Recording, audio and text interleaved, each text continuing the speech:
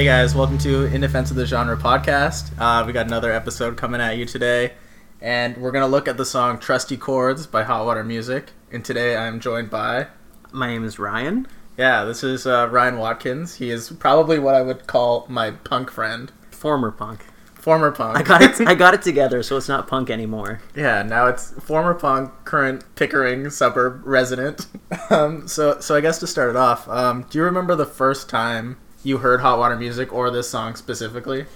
I'm pretty sure the first song I heard by Hot Water Music was this song, and I'm looking it up right now on Punkorama, Volume 8, which I downloaded on my mother's computer, song by song, and it's song number 3. What else was on Punkorama 8? You've got bangers from The Distillers, Yeah. Motion City Soundtrack, Rancid, Matchbook Romance, Bouncing Souls. You have a very wide variety. Everything from Randy to the Black Keys. So all of your favorite bands. Yes, and Millencolin, obviously. Was the Distiller song Seneca Falls? No, it's I Am Revenant. Wow, that's an Was unexpected twist. So it was on their second album, I think. The first one that mattered, in my opinion. So I think the first time I would have heard Hot Water Music, I found out about this band because I liked Alkaline Trio. So it would have been like that split crossover where like they covered where Alkaline Trio did Radio. And Bleeder was the other song I think that got switched between the two. Yeah, I was a big fan of Alkaline Trio and their Sims-based music video for Radio. Their fan-submitted music video. Have you seen that? Yes. But I think I heard Radio by Hot Water Music before I heard Radio by Alkaline Trio, so I hate Alkaline Trio's version. Wow. I cannot listen to it. Yeah, I was a big Alkaline Trio fan as a skater teen, and that's definitely, like, how I got into Hot Water Music. That's heresy. Yeah, and I think, like, probably for a while, when I first got into them, the only album I cared about at all would have been Caution, like, and probably only, like, 4 songs that I completely loved and listened to on repeat all the time, like, Remedy and, like, Wayfarer and Trusty Chords, and then the rest I was like, yeah, I don't care about any of this at all. Yeah. And then, like, years later, I was, like, more into emo music, and then I, like, got into, like, the earlier records, and then still, like, I am still barely getting into songs off the later things post-Caution. Post-Caution is a very dangerous place to be. Except, like, the scary part about post-Caution is, we saw Hot Water Music live recently, and they have that song Never Going Back off their new record, and I was like, what is this old song? This is amazing. So I think it's just maybe just bias. It's scary. Yeah, it's scary because it's probably actually good, and then you just feel bad because you're like, I just assumed everything on Exister was bad. I didn't really give it a chance past 2 listens. It says a lot about where my mind is, because I can't like something if it's past Caution. It's just not allowed, as per punk rules. So I guess we'll get into a little bit about Hot Water Music, the band itself, and kind of how they started. So they were formed in the punkest city in the entire world. Would you say that? Gainesville, Florida, home of the fest. If you frequented punknews.org, you very care about Gainesville, Florida, and the bands that come from there. It's punk rock mecca. Yeah, you got Florida in general for punknews.org, I would say. It's hard to imagine a less punk place in my head, but somehow it's just existed like that. Nothing screams punk quite like retiring snowbirds and, I don't know, Tampa and Disneyland. Some of my favorite things. The founding members are still the members that are around today. So it's Chuck Ragan, Chris Wallard, George Rebello, and Jason Black. They formed the band in 1993, which is probably the day I was born. I can only imagine. They didn't list when they formed as a band specifically, but I can't imagine it didn't line up with my birth. Yeah, I can't imagine it not happening. I would have been 3 years old. I'm assuming that I got their first album when I was 4. Yeah, that checks out. The band name is based off of a short story collection from Charles Bukowski, which is a very 1993 thing. I would say the band is probably more popular than the short story collection at this point. I think that if I was explaining where that band name came from, now, I wouldn't tell anyone that it was a Bukowski collection. I would just say it was something that we thought of. Yeah. Because that reference would have aged not as well as they thought it would, I would say. I would say even into being into literature myself, like probably not really getting into it till like grade 11, grade 12. It was like, Charles Bukowski is like really cool then, but now it's like Charles Bukowski is really embarrassing to like literary and like also like has questionable ethics and moral standards. Like that's yeah. It's aged poorly both ways. Both ways, yeah. Ethically and as far as like how cool it is to like it. So basically they started out this band and then they released their first EPs in 1995 and they were just kind of hanging out around Gainesville, playing local shows and stuff, and kind of putting out small labels, a couple of early records. And Then, in 1996, 1997, they broke up for the first time, and not the last time. And we don't really know why. Surprisingly, if you go to the Hot Water Music Wikipedia, there's not much there, and you have to go to other sources, which is really weird for a band of their stature to have, like, nothing on their early years. Yeah, you would think that someone, at least in the local scene, like around No Idea, the record label, and Gainesville, would have followed them adequately enough to actually tell you what happened. Or they're one of those weird bands that, like, people care about on Wikipedia, because, like, you go to, like, click the early years section, and it's just a box that says, like, this article needs expanding. Why is it there, then? Yeah. Someone cared enough to take down the word-of-mouth information, but not enough to fix it. Yeah, not enough to edit it or actually add to it in any way. So the hiatus or breakup didn't last long, though, because they were reunited by 1998 to put out the record No Division. Or I think it was 1998. It would have been around there. They got back together, they put out No Division, and... Was No Division still independent, or was that... No Division came out on Some Records, which was a really small imprint that had, like, 9 bands on it, I believe. Apparently it was a very well-received album, so I was completely off the ball. I thought people didn't like it at all. Yeah. And that's incorrect, because it's, like, everyone's favorite album. Yeah, it was weird, because you said it that, and I was like, I thought it was either Caution or No Division were the two people loved. Yeah, which it clearly is. So, after No Division, that was kind of when, I would say, people got really into them. And they signed to Epitaph, which is a pretty big label, I would say, like medium big, upper middle class sized. As far as punk music is concerned, Epitaph and Fat are the records, right? Like, other than that, once you've made it to that stage, you are independent still, but just below major. And people still treat you kind of like you're at a major if you're a big underground band. Coming to the aughts, they released Flight in a Crash, and then Caution in 2002. Flight in a Crash is what I was thinking when I thought No Division wasn't well received, because Flight in a Crash did not have a lot of fans. I don't really remember ever connecting that much with Flight in a Crash, but for a punk band, like with such a local following, the first album they put out on a bigger label like Epitaph is usually not received well. You're gonna get, of course, that's gonna be the one that's not well received. Yeah. I think you expect it going in when you jump from No Idea or Some to a bigger label, you're gonna lose the hardcores. I wonder if this album is better in retrospect. Like, I think people have come around with it, because people talk about, like, Hot Water Music fans often say they have one of the most solid discographies through and through. Yeah. So I think it's kind of like As the Eternal Cowboy thing, where it's like, I hate this when it came out, but later... Looking back, it's the best. Yeah, As the Eternal Cowboy by Against Me is probably the pinnacle of their existence, in my opinion. I think that, retrospectively, people will probably appreciate it more than they did originally, because it has Paper Thin, right? That was probably the jam off of it. Yeah, to stop on Paper Thin, it was one of only 4 Hot Water Music songs to ever have a music video. That's probably the first, right? Yeah, it would have been. As far as I can tell, I've seen them live a couple of times. Paper Thin always is a favorite. People love it, so I can imagine that people have come around to it. Well, I've always considered Paper Thin to be just like the punk version of What Sarah Said by Death Cab for Cutie. It's like the same, like, walking back and forth, like pacing endlessly in a hospital. It's like the exact same thematically. Yes, absolutely it is, too.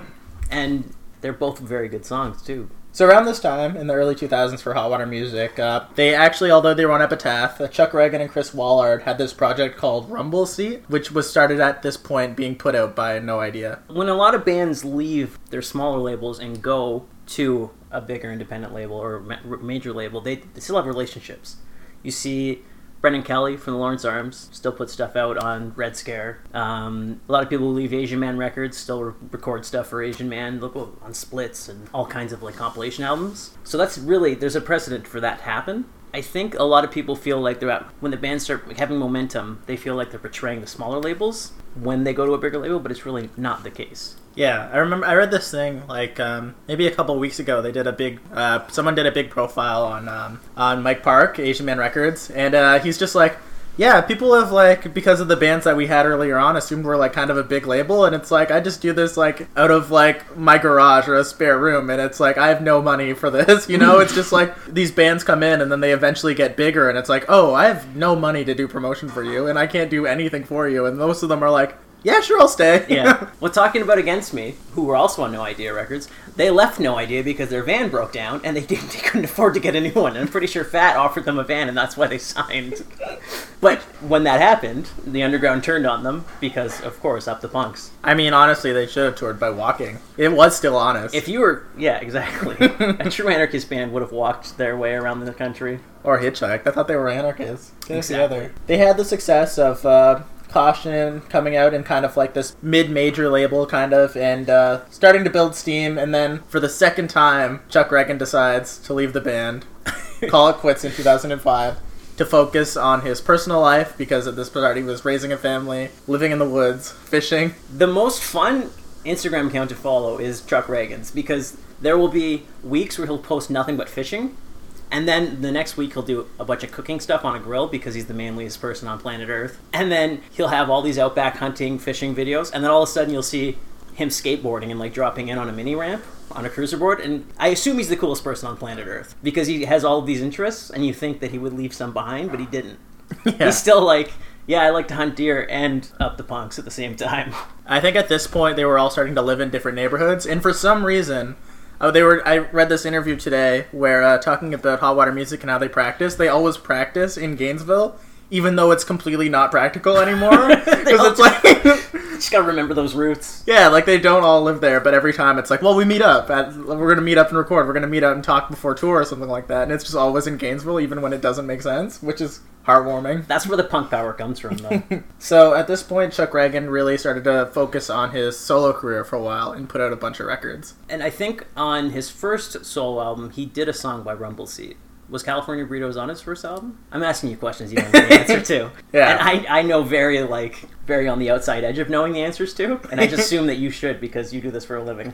When's your sellout podcast coming? When are you going to go from being indie to... Yeah, this is going to be like on the Noisy Podcast Network. Yeah, exactly. You're going to be up there with Joe Rogan. Twinkly guitars by day, in defense of the genre all night. That's what they say. All day. So when Chuck Ragan's doing his solo project, a lot of other bands normally break up at this point, but Hot Water Music decided to become The Draft, which is a thing you surprisingly don't see happen very often, is one member has to leave and a band breaks up and the other three continue going under a different name. I think because they have that dual singer dynamic, they could make that work. I don't think a lot of bands could do it if their singer left. But because, again, Woolard arguably wrote the more successful singles anyways as far as Hot Water Music is concerned. The Draft came out and that was... I love The Draft. Those first records by The Draft are fantastic. I was sad about Hot Water Music, and then those records came out, and I was like, never mind. Never mind, this is fine. Chuck can go and be Johnny Cash Jr., and I can listen to them be punk rock. So they toured a lot under The Draft. They were basically giving it a full go, just as they did with Hot Water Music. But the hiatus did not last long. Again. Chuck Ragan left in 2005 and was back in 2007. But, other than a Rarities compilation, even though they were touring and being together and were officially active, they didn't put out another record until 2012 with Exister. So they had an 8-year gap, I believe, between records. If you were a fan of everything they did, I think Rebello joined Senses Fail at one point. Yeah. I was touring with them. Rebello was playing with Against Me at one point. Chris Woolard and the Ship Thieves were releasing albums, which I think they're just called the Ship Thieves now. And Chuck Ragan probably put out 3 or 4 albums in that time, too. So it wasn't like they stopped recording music. It's just... If you were a fan, you were sustained. Yes. You weren't left hanging like a Dillinger 4 hiatus. They spread their seed. You were able to get what you needed. They were continuing, and then they finally put out another record after Exister in 2017, but Woolard had to step away from the band for health reasons. And because they couldn't get Chris on this tour with Hot Water Music, they had to get the 2 backup Chris's to take turns covering for them on the tour, which were Chris Demakis of Less Than Jake and Chris Cresswell of the Flatliners, were both filling in Chris Wollard's spot on various tour dates throughout that tour. Both of those Chris's have very strong resumes, too. So Chris Cresswell probably has the most punk voice in punk. So That's true. He fits in like a peg. And Chris from Less Than Jake is also from Gainesville, so he's got that going for him. And I feel like most people who are fans of Hot Water Music are fans of both of those other 2 bands. Dude, I loved Less Than Jake. Less Than Jake was my shit, in grade 9. Skateboarding and listening to, Hello Rockview, that's, paradise. It's ska season. It's the season. Summer 2018 is ska season. Ska's you gotta recognize your Less Than Jake route. Ska's coming back. Hot Water Music as a band, I got into them probably, after their first breakup, and didn't really like them until after their second breakup. But they're so well respected in many scenes, actually, that when they broke up and got back together, it was like the scene that I was a part of was so ecstatic that I've never seen a revival like that. Usually when bands get back together, everyone was like, oh, okay, what are they doing here? Hot Water Music getting back together was a big deal for a scene. It what didn't appear at all to be a sort of a cash grab at all. No. Like it was clearly just, I had all these other things going on, so did this other person had all these other things going on, and now we can make it work again. You know, it wasn't like, we broke up because it wasn't working anymore, and then we're forcing it because we want to make some lauriers. Yeah, it's all about those lauriers. And I think that the lack of it being disingenuous really allowed them to be accepted back into the scene with such open arms. So let's talk about the song specifically, Trusty Chords. It's kind of like almost like cliche subject matter. It's like drinking a lot because you're going through a heartbreaking moment in your life. The most emo subject matter, I would say, even if the sound isn't traditional. I was thinking of it as like, there's almost like a way for this to be like kind of like interpreted as like Man Overboard, like friendship pop punk. It's like these songs in this town and like I didn't think of it until today, but there's very like a kind of pop punk that I don't like element here that I never really considered. If they had gang vocals singing about how their friends were like the best thing ever. Yeah. There was a part I was reading today about their vocal style that changed on Caution, because they kind of alternate on choruses and stuff on this, but before Wallard and Reagan would sing on top of each other or at the same time for the choruses, and that would have been a dangerous step in the song for gang vocals. Yes, for sure. That would have pushed this over the top. Which is strange, because that was probably their earlier records. That was a very important feature, and I enjoy it a lot too, but I can't imagine it working on Caution. Like, the songs, they're separate but together at the same time. It's hard to explain. Also, like, I don't know if I would, like, going to a Hot Water Music show, Trusty Chords, everyone sings it, you know, and they usually have a guest out who also sings it, you know. There's like I think it could work, but I think it gets very, very pop punky and like kind of like bro-y. For sure. When you say, like, when you have guests out singing it, we were talking about earlier, I don't think I've ever heard Chris Wallard sing the song. Yeah. And I've seen Hot Water Music perform it probably 3 times. Once with Dave Hawes and probably twice with Chris Cresswell. And I don't think I've ever heard the song sung by the person who wrote it.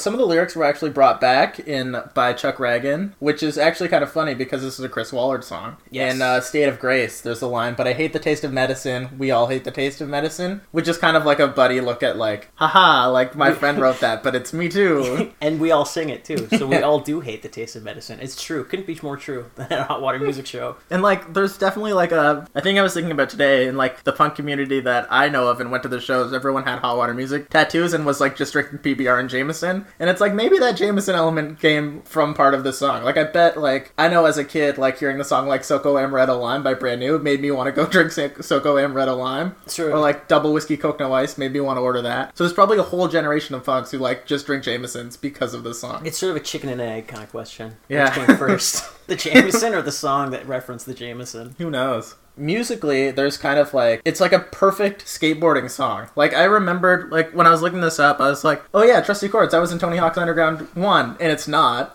But it should have been. The song in the video game was Remedy, and it's just like, this song was so iconic, I assumed it would have been the one in the video game, and remember it being there. I think it would have worked better than Remedy. Because Remedy, that's the album's opener, I believe. Yeah. That's a good, like, get you pumped up kind of song, but it doesn't have the sort of flow that Trusty Chords has, where you can hit that rail and like land on it and do a slide. That I'm surprised that Remedy's the one in the game. Yeah, it's like, and I probably would have been listening to this song a lot earlier than Underground 1. Like, this probably would have been like, to sum it up for me, I probably would have been into Hot Water Music by like Tony Hawk 2. Pro Skater 2. If we're going by time increments of Tony Hawk's Pro Skater games. Yeah, well, I mean, like, most of my music interest at that time was formed by Tony Hawk video games. Yeah, that's fair. The Tony Hawk soundtracks are huge. Probably, I think they outlive the game more so than the game itself. Like, yeah, I feel like every May 16th I still listen to that stupid Lagwagon song.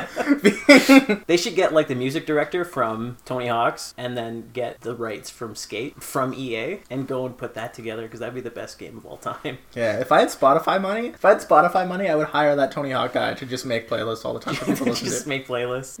It's so much Millen Collin. Yeah, it's just like The Bouncing Souls, Public Enemy, Together at Last. Which is what I've dreamed of. So basically in the song, lyric-wise, it's him going through this breakup, kind of seems like it happened, and then he went out, drinks a ton of Jameson, and in the morning he's like, it's kind of like a cathartic, like, I feel terrible, but that means I'm still alive, and like, I can get better, you know? It's like, there's kind of like this look at it that's like hopeful, even though he's only talking about bad things. Yeah, lyrically, it matches a lot up with like early 2000s, like what was called emo, which is weird because the people who were listening to Hot Water Music probably just absolutely hated when Taking Back Sunday was on the radio and being called punk rock. Thematically, it's a lot like that, but the fans seem to enjoy it more when it's coming out of Chris Woller's mouth. Yeah, and like we should probably stop on the vocal styles of the band because like I feel like the two singers had two distinct styles of singing, and this would be a Chris Waller song, and it's not quite as gritty or like grizzled as Chuck Ragan's is. It's kind of more clear. Like very little vocal styles match quite like Chuck Ragan. But in Trusty Chords, I would say it's quite an accessible song. Like Hot Water Music is kind of like this underground like punk band, but this like it almost has like radio potential. I would think that it does. It sounds, at least on the surface, like a much simpler, straightforward way of playing a Hot Water Music song. But if you listen, the guitar's a little bit technical. Like you have some hammer pulls and stuff in the background happening as you're listening to the chorus. And even the start, it's two guitars. Like it sounds like it could be one guitar, but there are two guitars there playing off of one another. Back to some of the lyrical content, there's this line in it where he's like, these pills shaking in my hand just make me feel defeated. Like I'm not able to just let her go away. And that's like so like reminiscent of like the mid-2000s emo. Like that's something like From First to Last would have written. Absolutely could have been. And like, I hate this place, but I love these chords, and Empty Fate just means an even score. It's like a Wonder Years lyric. It absolutely is. Which is there, and I can't imagine there's a lot of crossover fan-wise for Hot Water Music in the Wonder Years. Just us. Me, yeah. I'm the guy. Yeah, that's the Venn diagram right there. So I'm gonna say, like, basically, Hot Water Music is a band, kind of, this is just kind of like a thesis I have, and there's nothing, no one else backs me. But I would say they have three distinct stages of their life and their kind of sound. They have this pre-caution sound, and that's like kind of like, it's more similar to like a band like Jawbreaker, or like kind of like these more kind of early punk bands. Then they had like this skate punky sound that pretty much only existed on Caution. And then later, they kind of became like punk tragically hip. Yeah, it's definitely punk rock for dads kind of stuff. Yeah, like hearing State of Grace and realizing it's about like Chuck Ragan being mad about like non-organic food growth. It's like, Jesus Christ. Yeah, at least on Exister, it felt like a lot of Chuck Ragan songs were very Chuck Ragan songs. They weren't written as Hot Water Music songs. Like Chuck probably wrote them and brought them to them to be played. Yeah. Whereas in the earlier days, it seemed like they were probably a lot more cohesive when it came to writing.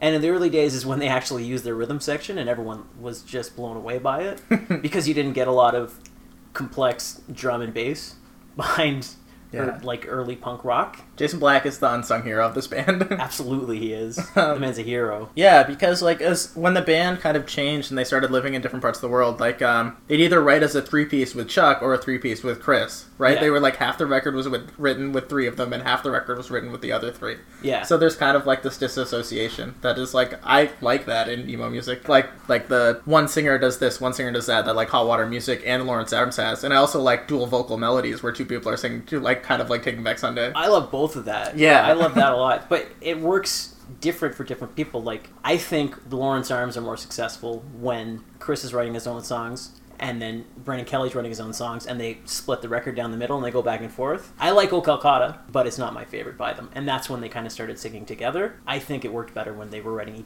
the songs and splitting the record up. So I want to go back to Precaution because this kind of early album, like in No Division, is probably the only argument that I think you could have as Hot Water Music being an emo band. And if you look at this term, like emo core, that people apply to like the very early bands, like Rites of Spring or Jawbreaker, or like these bands, and it's just depoliticalized hardcore punk. Like if that is your definition of what you think emo is, this is what Hot Water Music is. Like outside of the song, like Free Radio Gainesville, it is just like hardcore punk without political lyrics. They aren't just like songs that are like, the government sucks, you know? Like that was around a lot at that Yeah. time. It's like these are very like introspective and like personal lyrics instead of like applied to like how I feel about the country as a whole. Yeah, and they weren't around for like the glory days of like real original hardcore, right? They're probably a decade later. You would even call it post-emo core, maybe. They're not Rites of Spring, but they're also not like the Wonder Years. Yeah. There's something a bit more contemporary emo. Yeah, you were sending me this song Translocation by Hot Water Music, and I was like, this sounds exactly like Bivouac era Jawbreaker.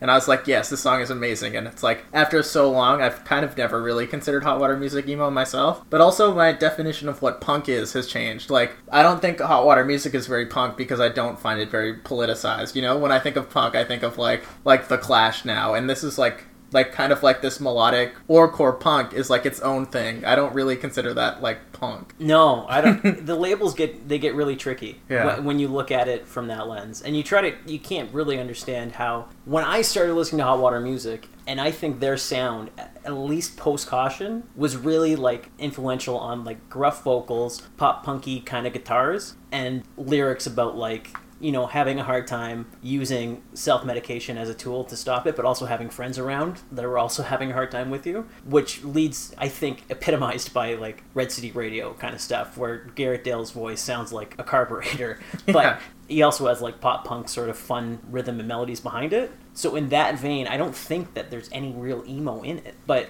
when you go back, there you see it when people who were there, they were labeling them as emo. Yeah, it's like, I think a lot of these terms, like what a person considers punk, you know, what a person considers emo is what they consider like staples of the band. Like, I consider a band like Mineral or American Football to be like my definition of emo, but that's very different than other people. And I consider my punk to be like, I don't know, like Screeching Weasel or like The Clash, you know? Yeah.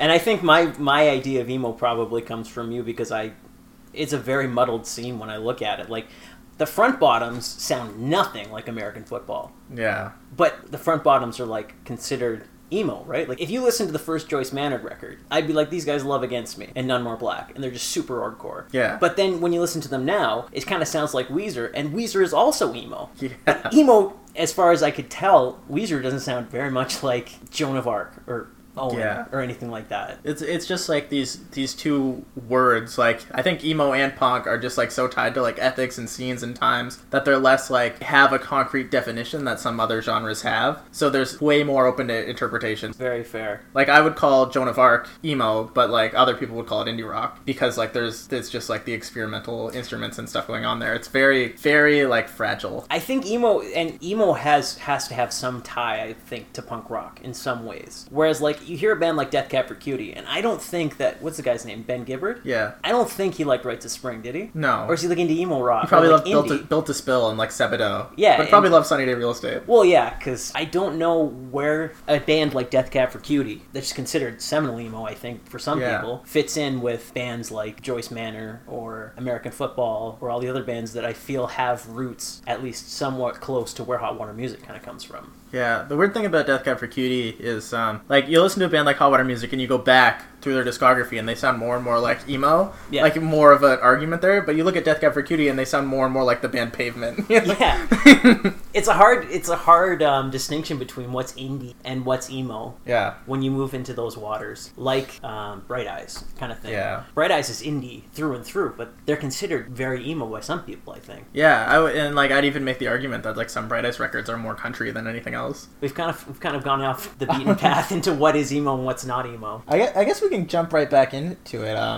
So Trusty Chords. I mean, this is a heated question for you right now. Trusty Chords is a Chris Wallard song. If you had to choose between Chris Wallard songs or Chuck Ragan songs, who are you going with here? Ooh. Okay, I'm gonna pick my choice here because I think it might influence yours. I'm gonna go Chris Wallard like by 10 because I think I'm just enamored with Chuck Ragan as a person so much that I like him more. But it just like existing in a vacuum, I don't think I'm ever gonna pick a Chuck song over Chris Wallard. Chris has definitely the banger. If I was gonna say, hey, do you want to listen to a band that I like called Hot Water Music? Yeah. I'm not throwing on a Chuck Ragan track. Yeah. Right? I'm gonna throw on Trusty Chords, or I'm gonna throw on Paper Thin, or Not For Anyone. Those are catchy songs. songs that I can see having a mainstream appeal. Chuck Ragan, again, yeah, and I'm enamored with him as a person as well. I think he might work better outside of Hot Water Music. Not that he doesn't work well, but I think you see his strengths when he's doing his solo stuff. I think Hot Water Music is at their best when they sound like Caution era Hot Water Music, but I think Chuck Ragan's was best earlier. Like Driving Home, It's Hard to Know. Like No Division is the Chuck album. For sure. And if you could say, like, you know, I guess it depends on the audience, but like if I was trying to get someone into Hot Water Music who'd never listened to any emo or punk, I would play Trusty Chords, Paper Thin, the hits. Yeah. But if someone liked emo or punk, I could go to No Division and play the songs where both of them are singing, and that would work for them really well. I remember like a couple of years ago, like when I'd heard like No Division had all this appeal, and I was like, I don't really know if I like this. It kind of just sounds like kind of heavy. And then like heard Driving Home and was like, this is like emo as hell. Like Chuck Ragan's like, I should continue driving home through this dark highway instead of killing myself. You know, it's like just like it's hard to believe Chuck Ragan having any sort of wavering. So another thing to mention on No Division before we get back into what we're actually supposed to be talking about is Tim Barry of Avail did guest vocals on Hit or Miss, and I feel like Tim Barry is like another Chuck Ragan in a way. Tim Barry is like redneck Chuck Ragan. Not like in a mean way, but like in a much more like... He's from the South, you know? He's not from Florida. Yeah, he's from like, and I don't mean it like, I'm trying not to sound insulting because I love Tim Barry. He's sort of like less planned and more sporadic of a person, whereas Chuck Ragan seems like he really has a lot of things going for him. Not that Tim Barry doesn't.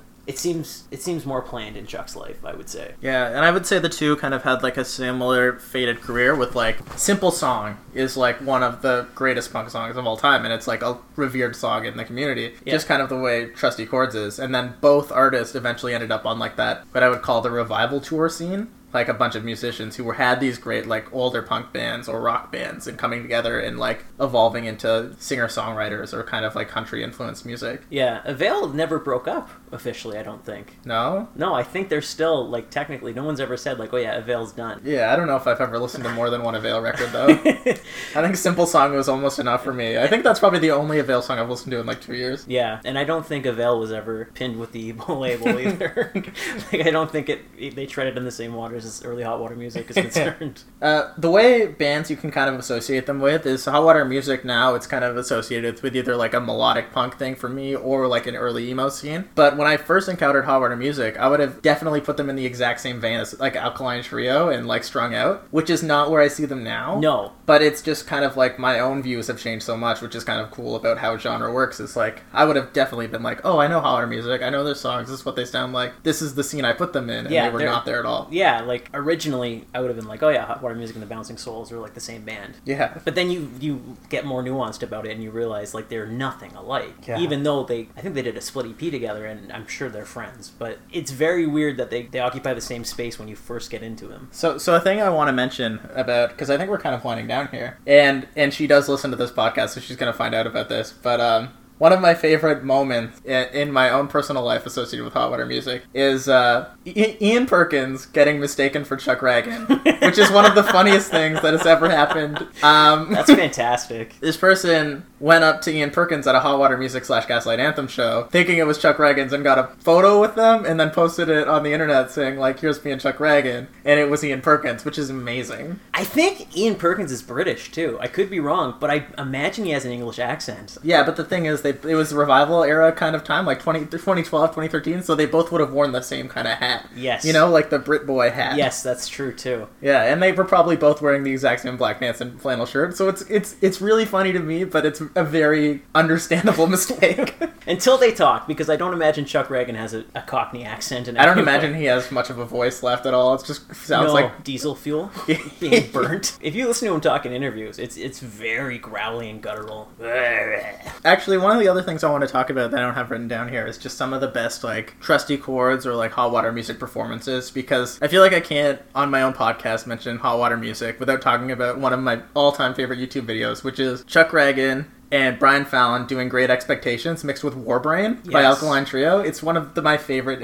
I've watched this thing like a million times. I love it when bands that I like slip in lyrics from other bands that I like. And Brian Fallon used to do that a lot. Not so much anymore, I don't think. I love that so much. And I love it when Dave Hawes slips in songs. When he's doing a song, he'll slip in a reference to another band I like. I love it when bands do that. I don't know why they don't do that.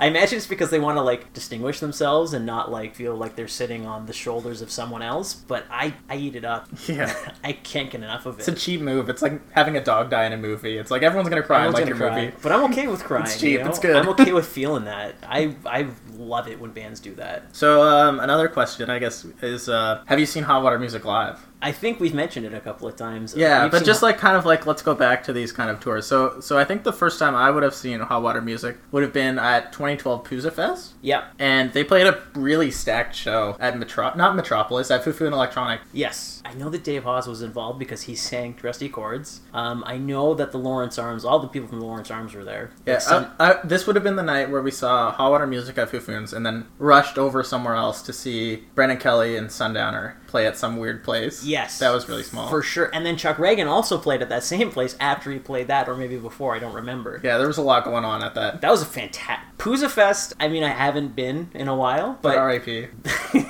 They had, like, some of the best lineups going back when, like, Newfound Glory wasn't headlining it. I mean, if you like Newfound Glory, that's, you know, I hope you went and you enjoyed it, but... Yeah, I think that was the day you became not punk anymore, was when you had to skip out on seeing Dillinger 4 to go to work. Yes, that's true. R.I.P. my punk cred. That's exactly the moment it happened, when you're like, oh, I have to go install this air conditioning unit. I can't see hot water. I can't see Dillinger 4. I have a call, so I'm going to go ahead and miss Dillinger 4. And I drove, so everyone else has to miss it too. Because my life's more important than everyone else's, so forget you guys. We also saw Hot Water Music recently, I believe. They played with Iron Sheik and someone else, too. I can't remember who. It was the Flatliners. Yeah, it would have been the Flatliners, because Chris Cresswell was doing the vocals on that day. Yes, exactly. So, yeah, it was the Flatliners, and then Chris Cresswell was pulling double duty. Yeah, and I think that's the only 2 times I've seen them. They're a very strange band. They occupy a liminal space between punk and emo, I think. Yeah, they're certainly a band. They're a band. That's what I would say. For sure. I would say, if nothing else, they are a band. Yeah, so I think that's it that I've got on Hot Water Music. So thanks to Ryan for coming on. Thank you for having me. You can find us on Twitter at IDOTG Podcast, and you can write a review on iTunes, because it makes me feel good when I see that we get more star reviews. It warms my heart. And if you need your air conditioner fixed. Yeah, call Ryan. I'll get in touch with his people. Goodbye.